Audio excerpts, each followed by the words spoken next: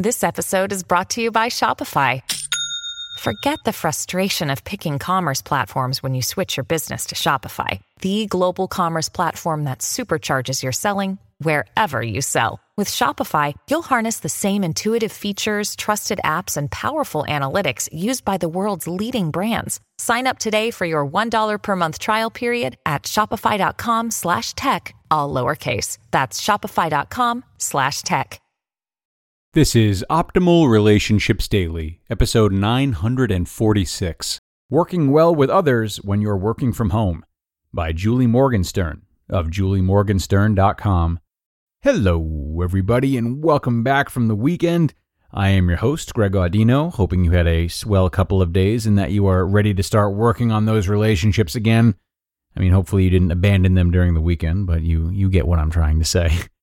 Today, we've got a great post from Julie Morgenstern. She's going to take a look at work relationships and navigating them successfully, especially from home.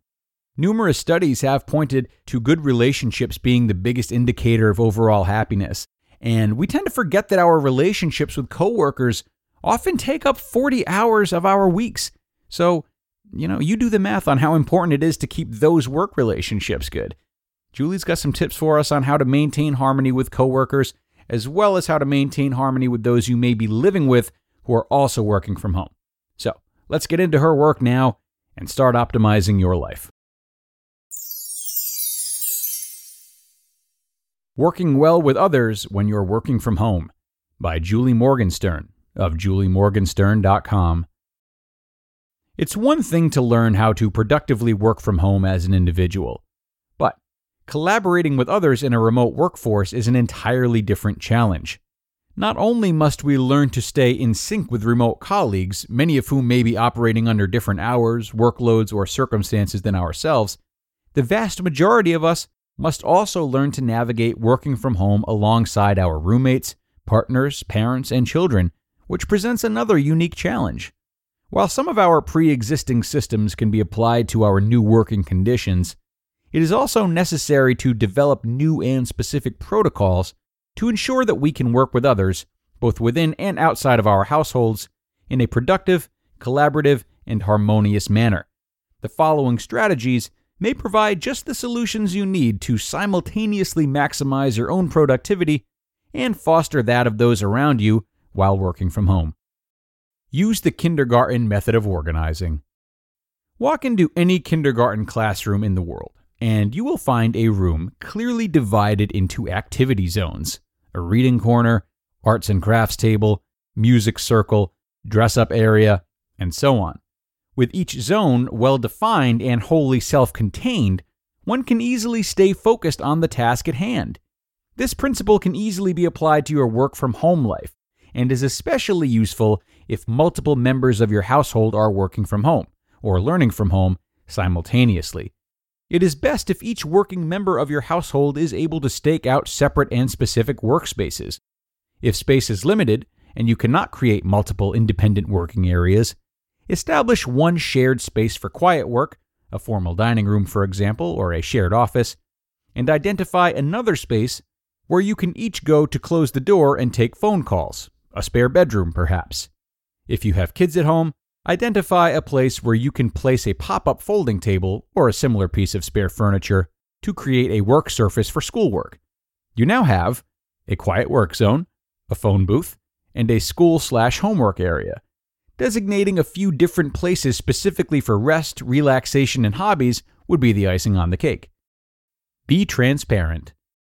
Many people may be able to abide by the traditional 9 to 5, but perhaps with your kids home from school, you can only log on from 6 a.m. to 9 a.m. and then again from 12 p.m. to 5 p.m., so that you can take 3 hours in the morning to feed the kids and get them started on their schoolwork for the day. Clearly communicating your hours, as well as any changes in circumstances, helps others to know when you are available and when you're not, so they can plan accordingly, thus maximizing their own productivity. Communicate thoroughly and often.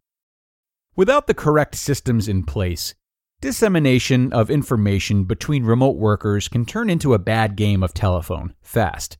It's essential that teams establish clear systems of regular communication to keep everyone aligned on evolving priorities and new developments. a Monday or daily morning huddle to share updates and establish priorities, followed by a Friday or daily afternoon huddle to review what was accomplished and to identify and problem-solve roadblocks, is an efficient way for many teams and managers/direct reports to remain cohesive and connected. Replace drive-by conversations. Those impromptu meetings at a colleague's desk and aha moments over water cooler chat can become the life force of a company. If your company, team, or specific role depends on these FaceTime interactions, you must find a way to replicate them in your remote environment. One way to accomplish this is to keep a running list, on a notepad, in an electronic document, or drafted in an email, of any passing thoughts, questions, or insights you have to share with your boss, colleagues, or team. Then, simply request a meeting, one-on-one or as a group, discuss your talking points in your next team check-in, or shoot off the email at the end of the day. In this way, you can efficiently batch process information, a tool that may even save you time once you return to the office. Take advantage of technology. Commit to video conferencing whenever possible. Not only does this serve to ensure that everyone is present and focused on the task at hand, it provides important context-defining social cues, such as facial expressions and body language. While many of us may be worried about how we'll look on camera, rest assured, everyone else is too. Your kids are running through the background or your dog jumping into frame will only humanize your experience. Your colleagues will likely relate and empathize. You may even consider eating lunch together as a team via video conference a few days a week, allowing yourself to enjoy the sort of informal conversations that bond teams together. Alternatively, you may find it useful to block co-working time on a daily or weekly basis, in which everyone jumps on a video call together to do work, whether independently or collaboratively. The way that one person works affects the way that everyone around them works, even in a remote work environment.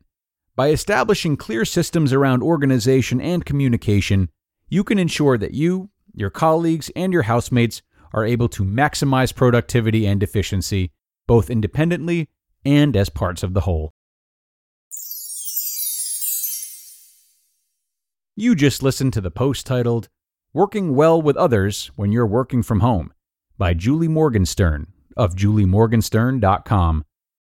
And we thank Julie for that really great information, which will be very useful for a really long time, as many businesses are likely to continue allowing workers to work from home even after the pandemic is through with. It's affordable and people want to do it. And from what the research suggests, it doesn't seem to be affecting productivity. I will add one tip, though, based on what I've heard about that. So one way in which working from home does seem to have a negative effect on morale is the fact that upper management is less likely to offer compliments now than before the pandemic.